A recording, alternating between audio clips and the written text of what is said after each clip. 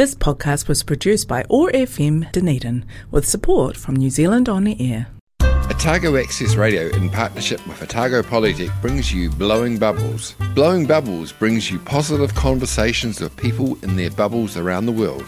How are people living their bubble lives? Working from home, keeping kids entertained, and staying connected and getting exercise. And how are these things presenting us with the opportunities to find new ways of living? Every weekday, the Sustainable Lens team of Samuel Mann, Shane Gallagher and Mara Karatai reach out from their bubbles to chat with interesting and positive people around the world. Broadcast on Otago Access Radio 105.4 FM and streamed and podcast on oar.org.nz and sustainablelens.org, bringing connection, joy, kindness and peace in the days ahead. Welcome to Blowing Bubbles, positive conversations with people in their bubbles, their safe spaces around the world. I'm Samuel Mann in Sawyers Bay, Dunedin, and I am joined from Whakatane by Mawera Karatai. Kia ora, Mawera. Kia ora, Sam. How's it going? It's going very well. How's the getting better going? It's coming along. I've stopped forgetting names and words, but I still have, the only way I can describe it is a furry brain, and I still feel really tired. But definitely getting there, and I don't think I'm going to get long COVID, which I'm excited about. Well, that is good news.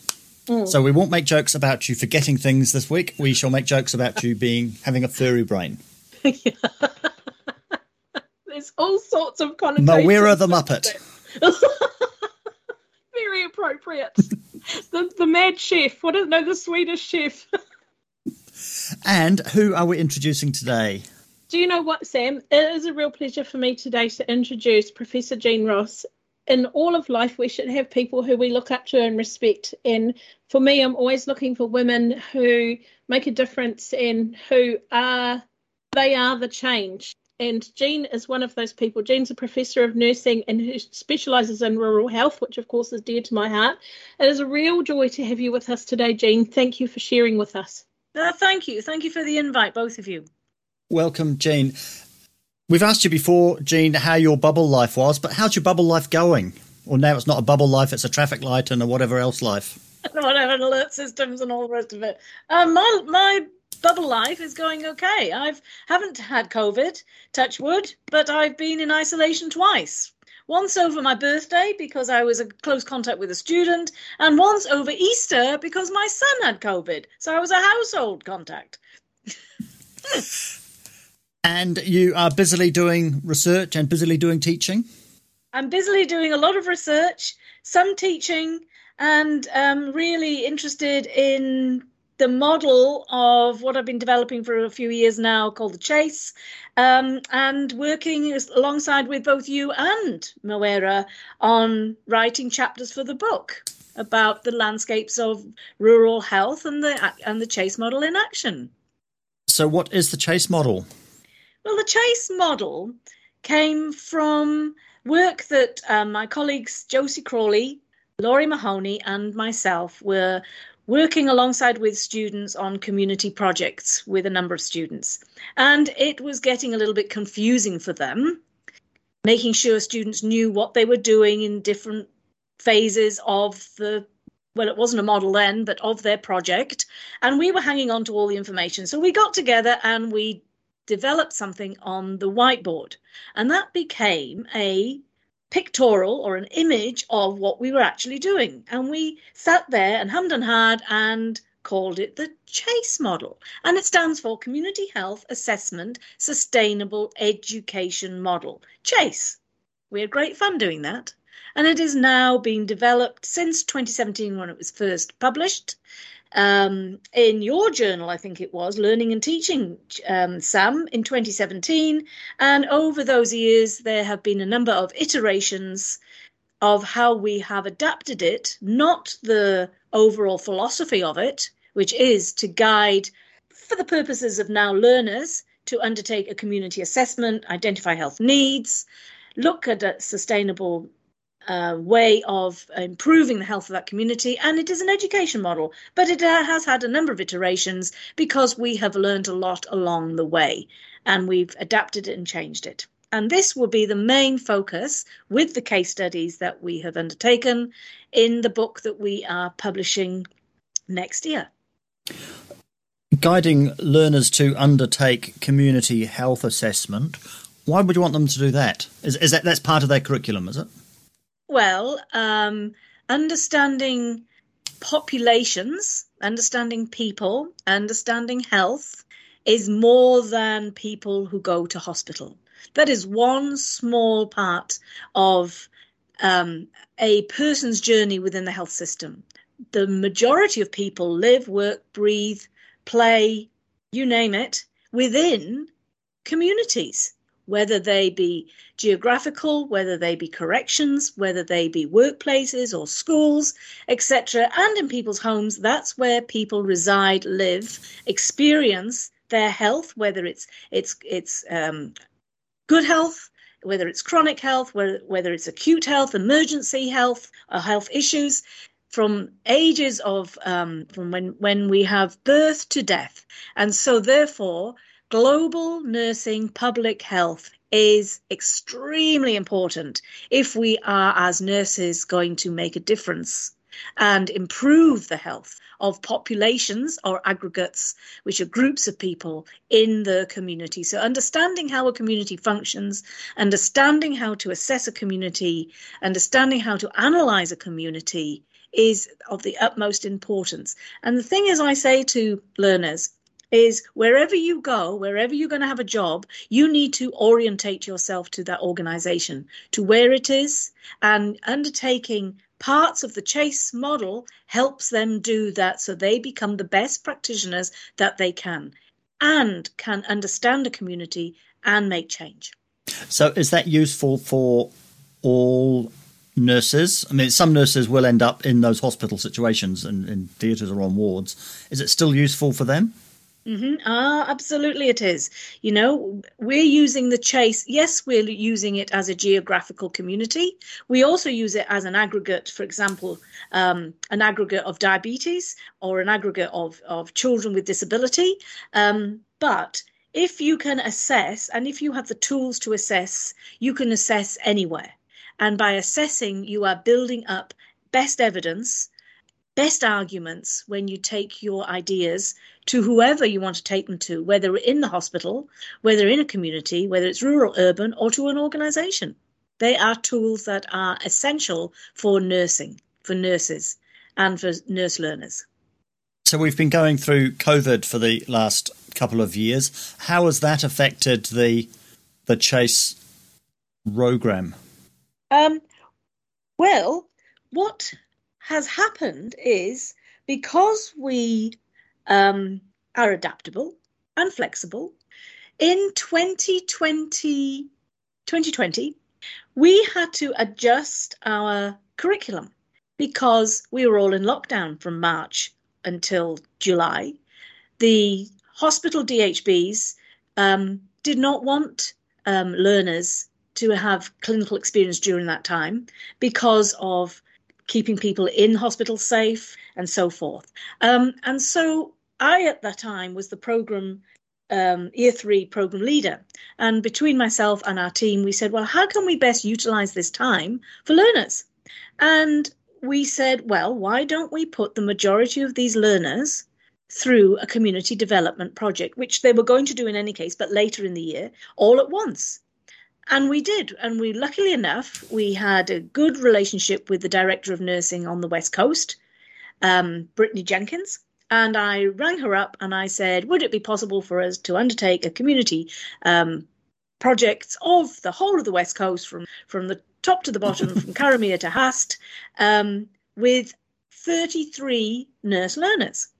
And she said yes. The only thing is, I would really like you to go through one person when you're asking questions of the communities, just so we can keep things safe.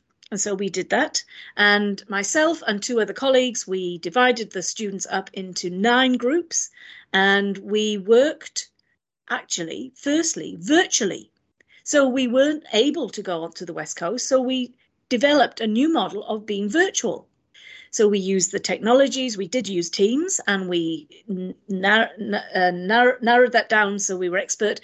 But then we also, because everybody was in their own bubbles, we worked virtually, I call it. So we were virtual to the geographical location, but we were all virtual in our own bubbles at home.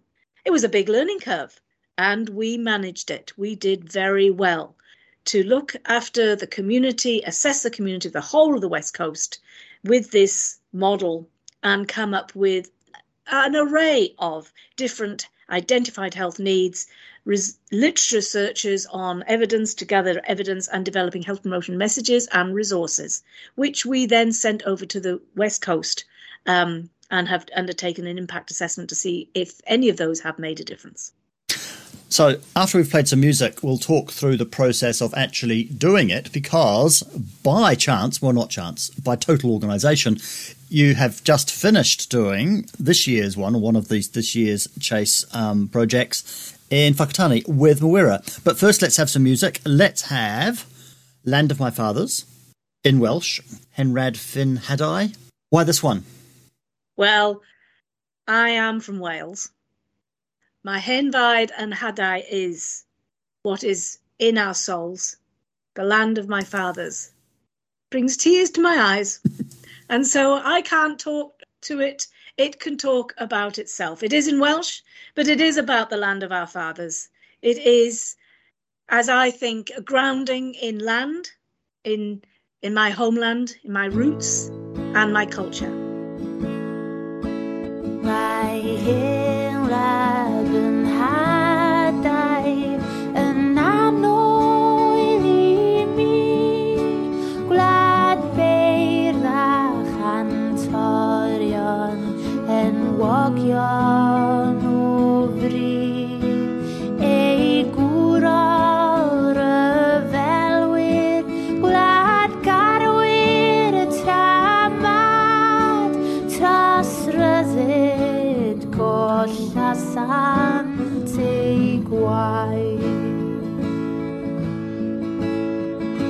Gwlad, gwlad bleidiol wyf fi'n gwlad, tramor yn fyr i'r bir hoff bai, o bydded i'r heniaeth barhau.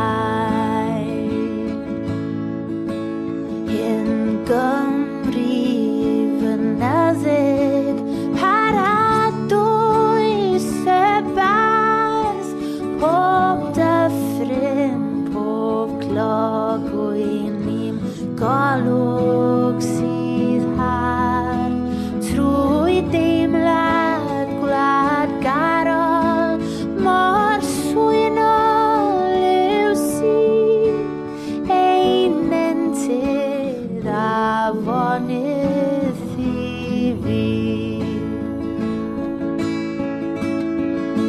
Gwlad, gwlad pleidiol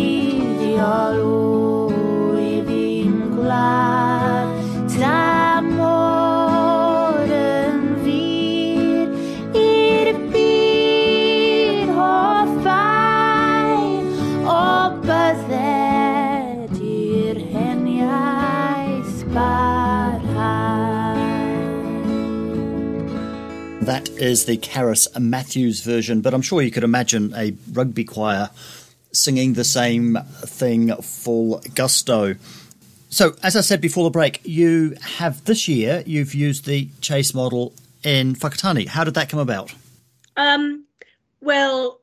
Through introductions through yourself, Sam, with Mawera, and our conversations about Mawera's interest in being part of the book that we are publishing next year in relation to Chase, and the case studies that we are including in that. I had discussed with Mawera last year, would she be interested in the students or the learners, undertaking a community project in 2022, because I knew it would be an excellent project. It would be a different project, again, a virtual project, but one very much, focused on our Indigenous population in New Zealand.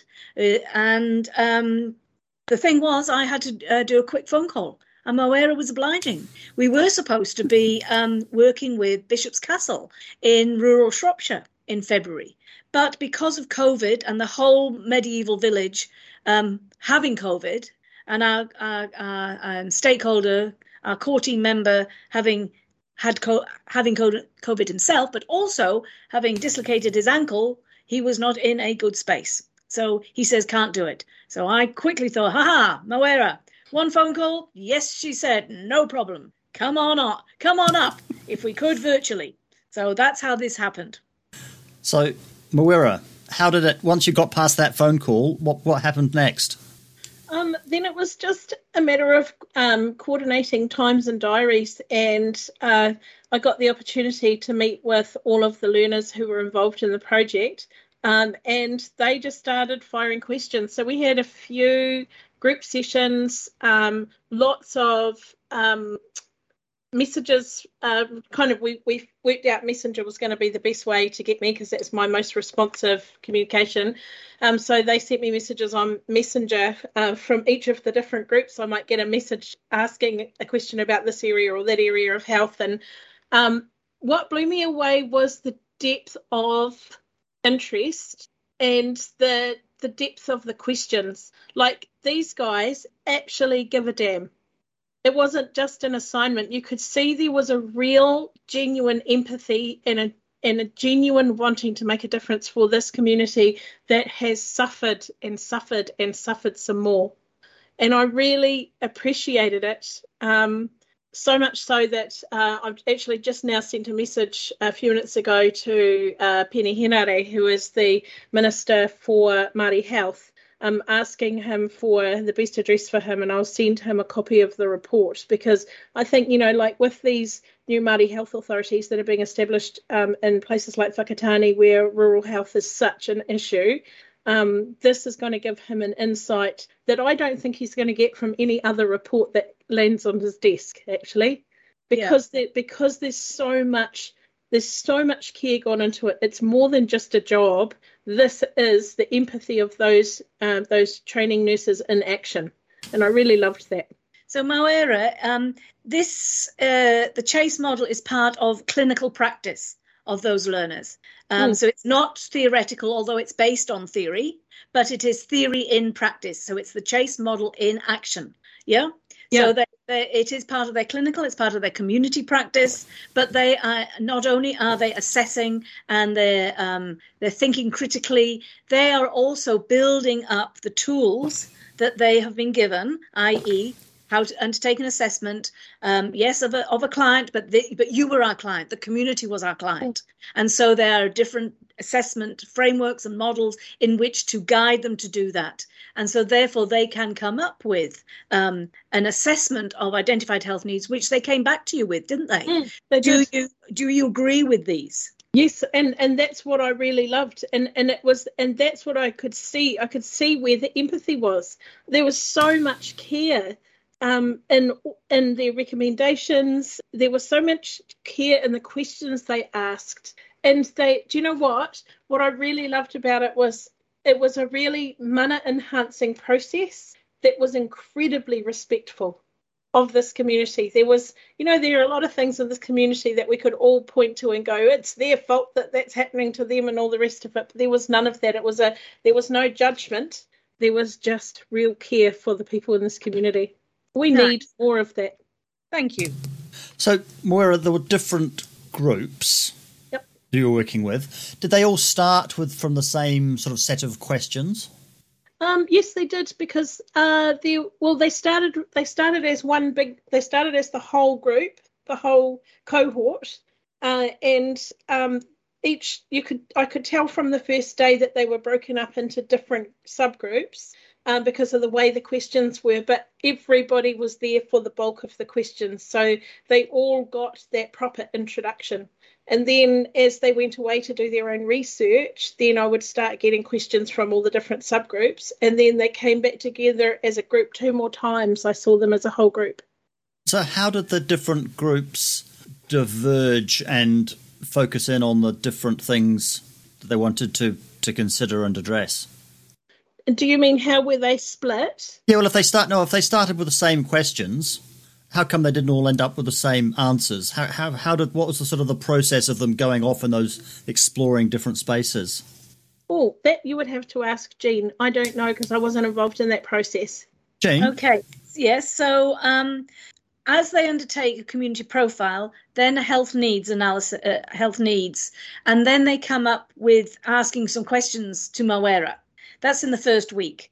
Then after that meeting with you, Mawera, they then do a SWOT analysis, so strengths, opportunities, weaknesses, and threats. And it's from that SWOT analysis that they then are able to indicate where the health needs are. So the health needs there could have been 3 or 4, but we narrowed it down to 2. One of those was in relation to the LGBTQ plus community, the young people, and then the other one was about obesity, lack of physical exercise, and they landed on diabetes type 2.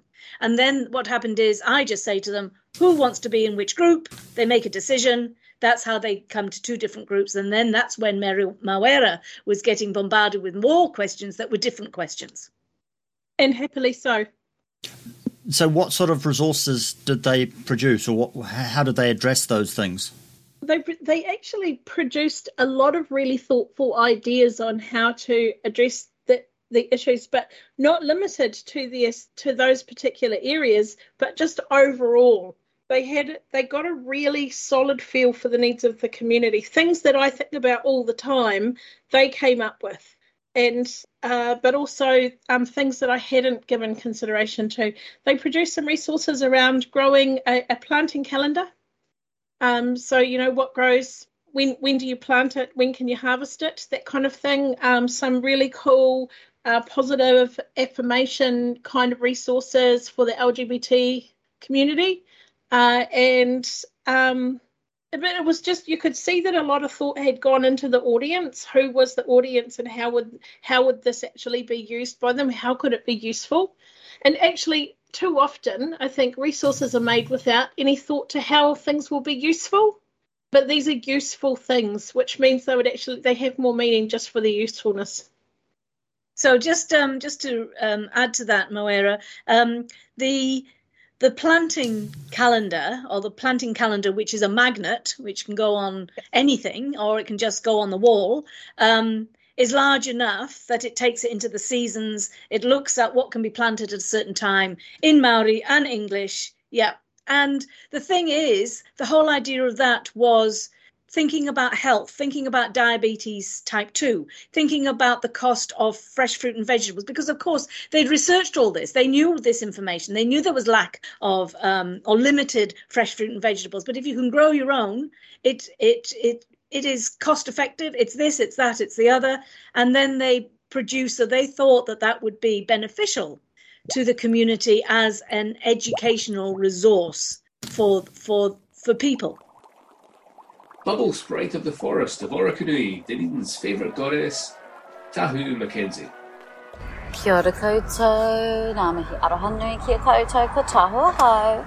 I hope you're all having the best day, beautiful superstars in your beloved universes.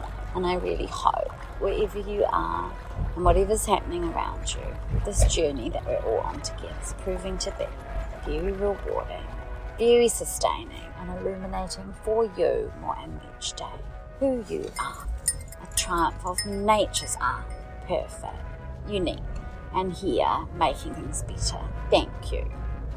Now I know that for us all, it's been a bit of a white knuckle ride for the last more than 2.5 years almost, dealing with this global pandemic together, and we've all done so extremely well, and I think we should all feel just incredibly proud of ourselves and each other, and approach each moment of each day as an opportunity to share the love and respect that we feel for ourselves and one another and our beautiful paradise planet. I know for myself, it's been such a time of learning and growth, and I'm so grateful, of course, to be part of this show. So a huge thank you to Sam and the whole Blowing Bubbles team, and to all of you for having me. I'm just so grateful, and being part of this show has helped me immeasurably in this time to really recalibrate and reorganize and refocus my thoughts, feelings, emotions, comments, states of being into what I hope can be a creative and helpful offering to you all. I know that for myself, we now are returning to a state of being which is somewhat familiar. We're able to return to working together in ways that are familiar to us, and for me that means having lots and lots of beautiful, beautiful people come and interact with me at Orokonui Eco Sanctuary, my heart's home, and beyond. And I'm just absolutely loving this, of course. It's been my way of being really since 2005, and so having this period of time not being able to interact with people to the same degree has been quite hard for me. So yes, I had a wonderful day today with 278 beautiful students from Anderson Space School and all their teachers and teacher aides. I was super duper grateful for that, and they're going to be coming to visit me and all the beautiful life forms at Orokonui over the next several days, so we're really, really excited about that. And of course, in doing this work, I'm just constantly reminded that we are all perfect, unique, beautiful beings. We are all miraculous. We are all so capable and so inspiring, so fascinating in our diversity and in our commonality. I really love, of course, the great privilege and pleasure that it is to work with the newly arrived on this planet, whether that's the child within or whether that is those more recently born onto the planet, the young of this universe. And having that opportunity, of course, I'm always just blown away with the creativity, with the insight that comes my way. And I loved today with the students really opening the floor to their questions, comments, thoughts, feelings, emotions, and it was just beautiful to hear what they chose to share. Something that I'm really grateful for, of course, is that as a species, notions of love and compassion and care and nurturance always appeal to us, and we always understand them, whoever we are and wherever we have come from. And this unites us, of course. So a great reminder for me really to evoke and encourage all these new ideas of ways to care for and support life that surrounds us. Of course, it's only 30 years that we've had fence sanctuary technology in New Zealand, and if it wasn't for all of the teachers and all of the encouragers and inspirers in the life of those who developed the fence sanctuary technology collaboratively as a dream team, we wouldn't have this technology today. And I'm so grateful for our ability to inspire and support and collaborate with one another. So I really hope for you're having the opportunity to feel a sense of return and reunion with the ways of being that you love. And even in navigating new ways of being, I hope that there are parts of you that are really nourished by this. And I'll look forward to talking soon. Thanks so much. Ka kite. You're listening to Blowing Bubbles. We're talking with Jean Ross. But I've got a question for Mawera. Mawera, we've talked quite a lot about all the things that have happened to Whakatane over the last few years. And of course, it's not just the last few years, it's the last few centuries. But we've also talked about needing to move beyond deficit models. Yeah. How do you see this Chase model as being a step in that right direction? Well, because the Chase model is all about how do we address things head on in a really affirming way, but it's also about prevention. And that's the thing, when you start talking to people about, hey, did you know that if you plant some corn seedlings now, they're going to be ready in 70 days, you'll be having fresh corn in your garden, instead of, worrying about, having to pay for it, and that money that you're spending on that could be, better spent on other things. When we start actually thinking about, this is a thing you and I talk about all the time, Sam. It's about looking into the future, and growing a vegetable garden is a step towards that. Actually being able to vision a future for yourself. And if you can vision 70 days into the future when that corn's going to be ready, then you think about where am I going to be in 70 days? How do I want to be in 70 days? And it's the beginning of planting those seeds, which are really tricky with adults. It's really hard to get adults to make that permanent change in their lives. But as soon as our kids see their parents plant corn that's ready in 70 days, then they know how to do the same thing. I think that what I really like about it is it's full of prevention and intervention and positive things to look forward to. And that's, I think, what makes it different than just being yet another ambulance at the bottom of the cliff. And Moera related to that population. So it's not a model that has come from somebody else, from the other side of the world. It is absolutely grassroots, developed, designed purposely for that population in their space and place. It's about us and the challenges that we live with every day in this community. Flipping that question around so I can ask it of Jean. Jean, we talk about the theme of this show being positive but not deluded. How do you see the Chase model in terms of being positive but not deluded? Well, it's, as I just said, it comes from grassroots. It was developed for a reason. It was practical, adaptable, and we have further adapted it over the years. We've demonstrated it works. We've demonstrated that in the Chase model itself, there are 9 phases. That's grown over the years from 6 to 9 as we are advancing. It demonstrates a pre-engagement phase with the community. Like, for example, I had a conversation with Moera last year. So it's setting seeds again, seeds of, well, this is something we can do. It's myself as a registered nurse and academic taking a lead role in it at certain times. And then it's the students or learners come in, and in the way the model is developed, it is that it has got two lines. One of them is a dotted line. One of them is a solid line. Myself, I'm the dotted line. I start before the students do, and I end before the students do. Oh, and I end after the students, sorry. And the students come in, and all of a sudden, after phase 1 and 2, they take more responsibility and control of the assessment, the development of resources, understanding the community. And then all of a sudden, when we get to phase 6, then the students have completed their part of their clinical practice in this community, and their line goes below my line and my line comes up, and it's my responsibility to continue this relationship with the stakeholders and see what the impact it has been, if any at all, about the reducing health disparities. We started talking just before about colonisation. How do we avoid the Chase model being a colonising force, that, you know, there's these students come in from outside, do something and go away? How are we empowering the community and making the community, or making sure that the community has that control?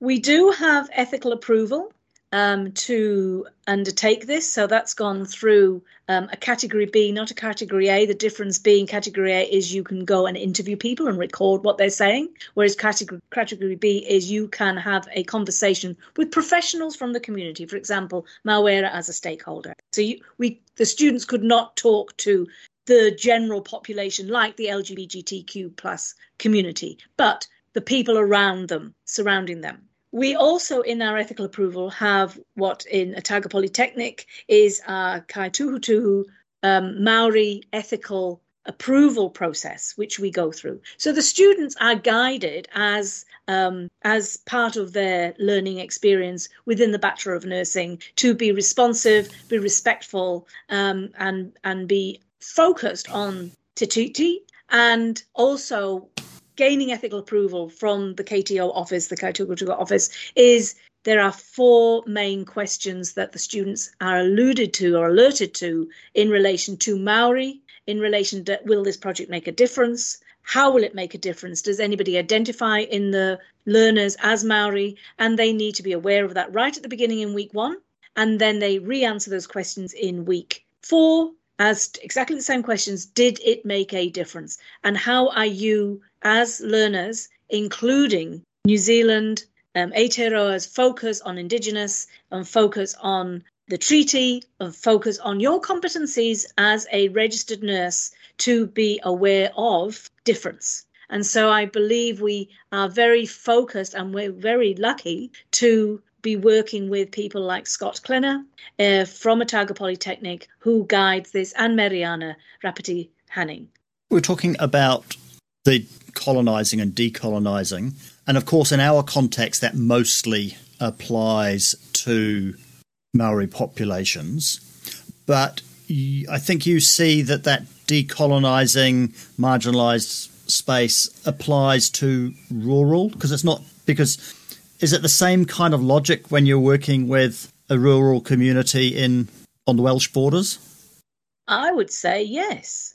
We need to be aware of difference, access, culture, which I do believe in rural areas around the world, including New Zealand and Wales, there is a common theme between them. And that is about isolation, access of healthcare, which results in limited accessibility of health professionals in those communities, which reduces health services, which increases health disparity. And transportation, having to go and access healthcare yourself, moving over borders, moving over boundaries. And I would say then everything isn't the same, but there is a common understanding in relation to healthcare in rural areas around the world.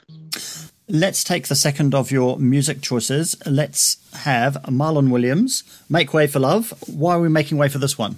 We're making way for this one because I just believe Marlon Williams has got the most beautiful voice.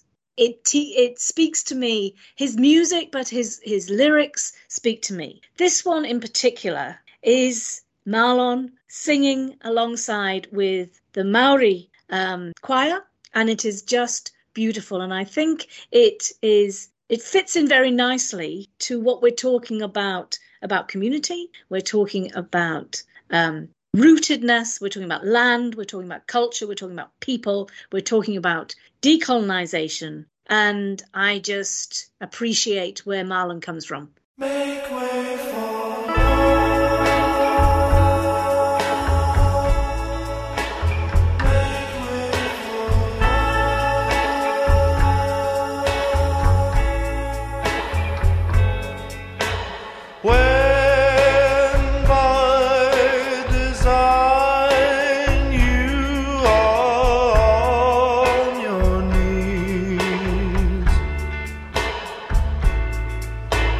I know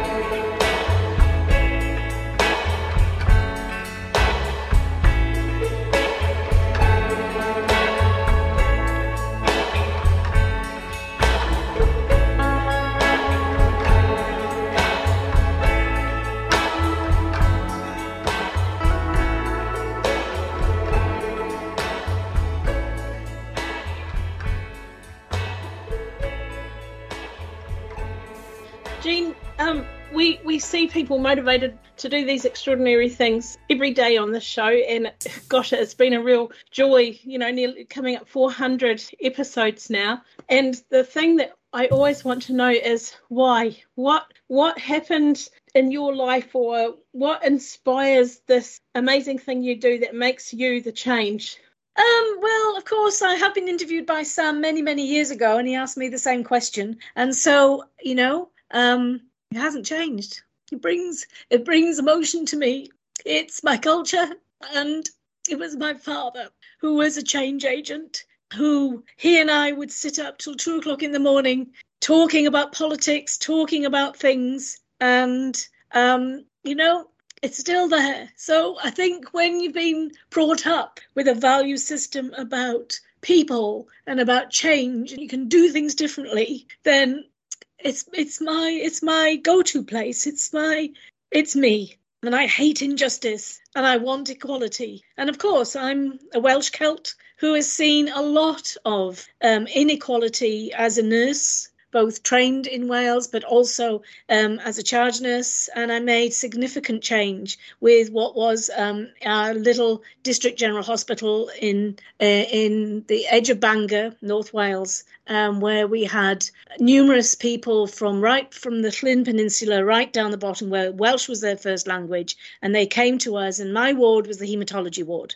So a ward where you are diagnosed at 8:00 at night, and you stay with us until you die. Not you do go home, but you keep coming back. And we built up this beautiful relationship with our patients and their families. And I know I made a difference. And from that, I have just kept always wanting to make a difference. And this is why I love this work.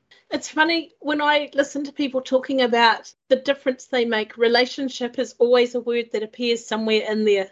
Is that really the key? It seems to me to be the key. Well, it is.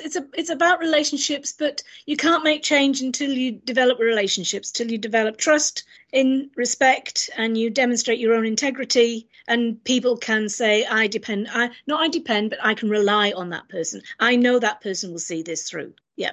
And I think we over the years have made a lot of difference and change, or even just stimulated people's thinking in another way. Yeah. Jean, do you think that you can teach that mindset to others? Like, are people drawn to nursing because they have that mindset, or is it a thing that you have to teach as well? No, I don't think it's something you can teach, but you can demonstrate. So I teach in the year 3. I teach about evidence-based practice.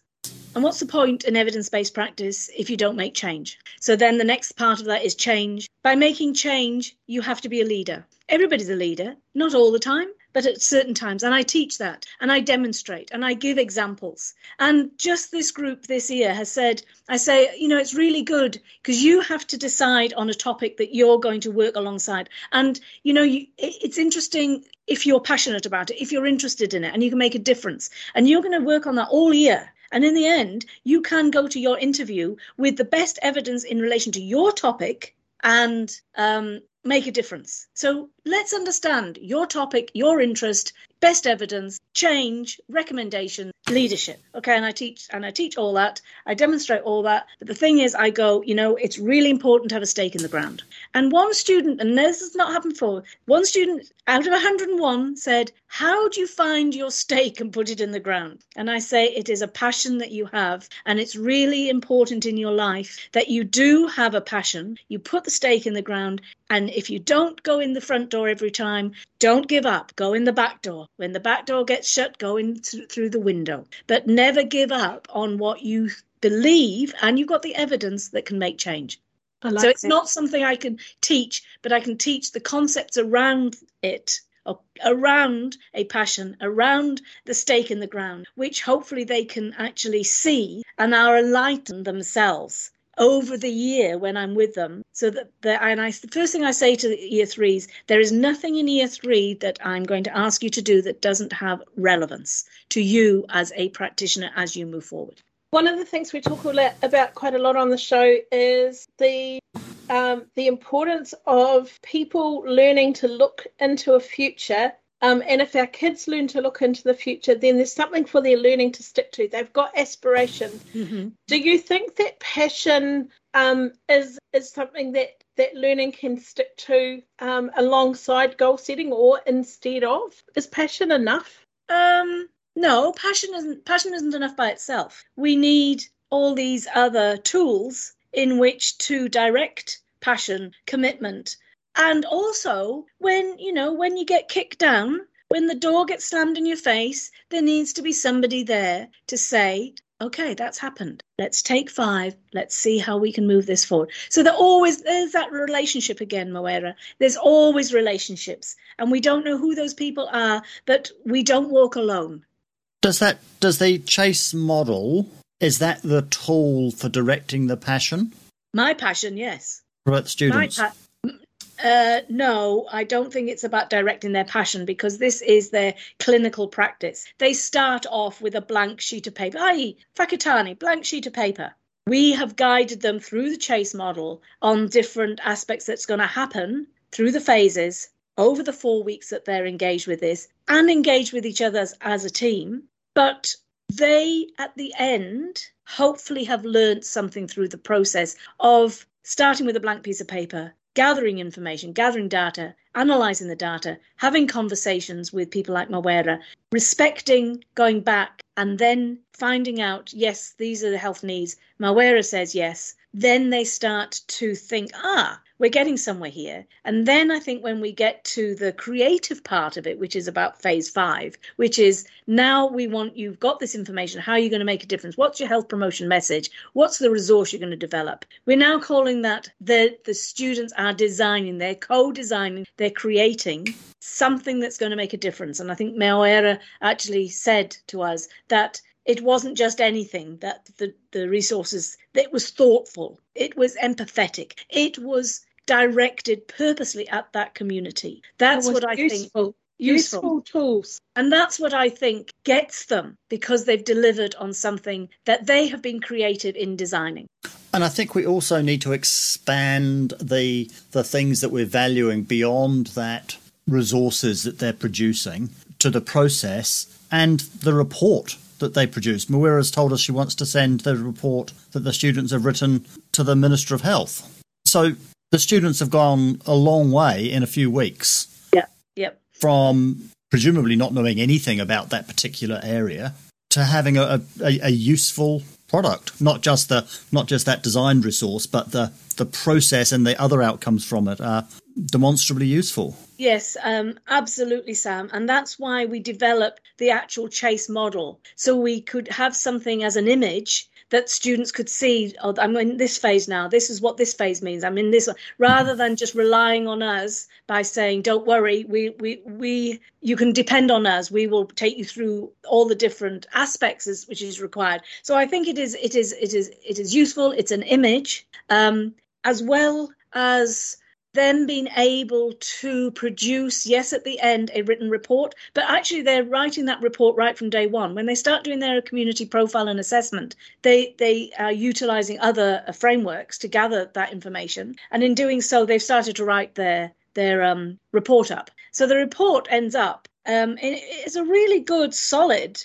evidence-based information about the community, about the identified health needs, demonstrated by the SWOT analysis, how they got to that, in consultation with the stakeholder, and then they come up and taking the best evidence, they write it up, and then they develop the health promotion resource. So we're using different frameworks. We're using Anderson and Macfarlane Communities Partner Wheel. We've adapted that as well now. We're including the Ottawa Charter. We're including research process, and then we're using how to go about designing and what that's mean. And then we have an impact assessment that we do 3 to 6 months later. So I'm not going to ask the usual outro questions, but I have got a question for both of you, which is twofold. One of them is what's next, and the other one is, do you have any advice for each other? Moira, do you want to go first? Okay. So what's next? We're going to have a really topsy-turvy year this year politically in our local community, because I'm pretty sure that we won't have health boards anymore. And we're now having established our Māori Health Authority, which will be based here in Whakatane. So I see an enormous amount of change coming in this community. The government has just released a notification to say that there's going to be, I think it's something like $6 million available for applications for research bids to have a look at the impact of COVID on the community. And so we're going to be actually digging deep into the problems that are happening here, and it is because of things like this report that has been generated by these incredible nurses. We have an insight that we probably might not have had. So for me, next step is I've sent a message off to Peeni Henare, who I know, who is the Minister for Māori Health, and I'm going to make sure that this report is in front of him and he's going to see it, because I don't think he will have anything like as comprehensive insight into this community than what he will get from that report. So that's my next steps there. Have I got advice for Jean? Don't ever stop doing what you're doing. It matters so much. And I just feel so much gratitude that you chose to look at this poor community that has just been smashed over and over and over again. And you know what? We needed someone to care about us, and you did. Oh, so thank you. Kia ora. Well, I'll add with that. Well, Noera, thank you, and thank you for opening your arms to us, because it is time-consuming for the learners and to be there for them and answer their questions over a short period of time. And I would say thank you very much for opening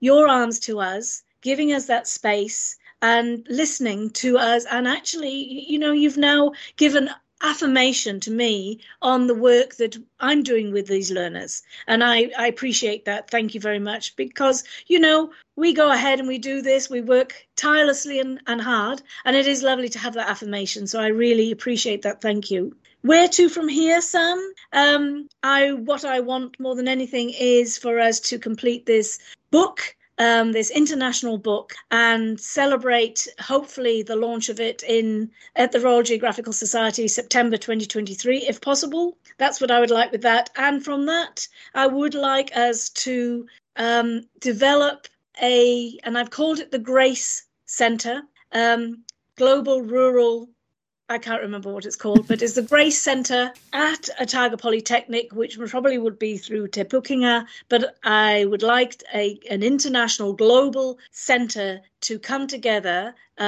for community development and community education. At the present minute, I'm working with La Trobe Rural Health School, and we've got some funding, and we're actually putting together what's called the Chase Learning Platform. Firstly, it's for learners. Secondly, it's for community people. So they are empowered to go ahead and undertake community development themselves with an external facilitator. And that's what I really want to do when we are completing all this work, Sam, and carrying on. Hopefully, Te Pukenga Bachelor of Nursing curriculum will accept community development for third-year learners as part of their new curriculum.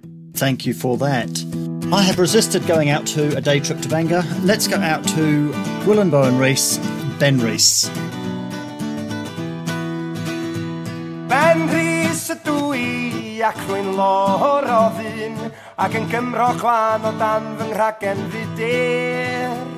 Un o borgrig y pwll sydd yng nghanol fy nghwm ac rwy'n naddu yn y facddi byth a beinydd. Rwy'n naddu hyd fy nyddiau i gael bara ar y bwrdd. Yn llafurio am oriau dan y lloriau yn y ffwrn. Rwy'n gweithio dan galedwch ac yn chwysu'n y tywyllwch, ond di ennill ma'n ginioga gwneud y lenswydd tad a gwr.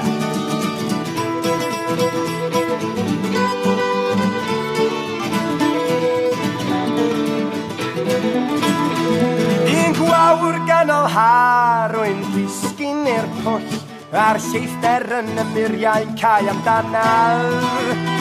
Odan brennau brau ar ganwyll yn noeth, rwy'n gadael gola dydd am y trolan. Rwy'n gadael gola dydd yn ddiniwed i fy ffawd, A'r diffyg air yn llethol ac yn gwasgu ar fy ngnaw. Neu rwy'n mygu yn enwion, y meddarol swn mor ddwylion, curiad caib a churiad calon yn cyflymu yn fy You've been myron. listening to Blowing Bubbles, positive conversations with people in their bubbles, their safe spaces around the world. Brought to you by the Sustainable Lens team, which is brought to you by Otago Polytechnic. We are broadcast on Otago Access Radio every Monday, Wednesday and Friday afternoons at 3 and streamed and podcast on oar.org.nz. You can find us on Facebook and subscribe wherever you get your podcasts. We had a contribution today from Tahu Mackenzie. I'm Samuel Mann in Sawyers Bay, Dunedin, with Moira Karatai in Whakatane, and at Otago Polytechnic in Dunedin we've been joined by Jean Ross. That was Blowing Bubbles. We hope you enjoyed the show. Mati wa. Ac yn Gymro glan o dan fy ngragen fi dir. Yn ŵr tad a brawd, un o bedwar mewn bedd, a'r bedd yn un o'r ugain sydd ar agor. Mae'r bedd yn un o'r ugain sydd ar agor yn fy nghwm. A'r gweddwon yn galaru gyda'i plant yn wylon drwm. Dan o'r mestraidd y meistri, ond dilenwi ei pocedir, sydd yn dianc rhac cyfiawnder, anghyfiawnder i'r dydd.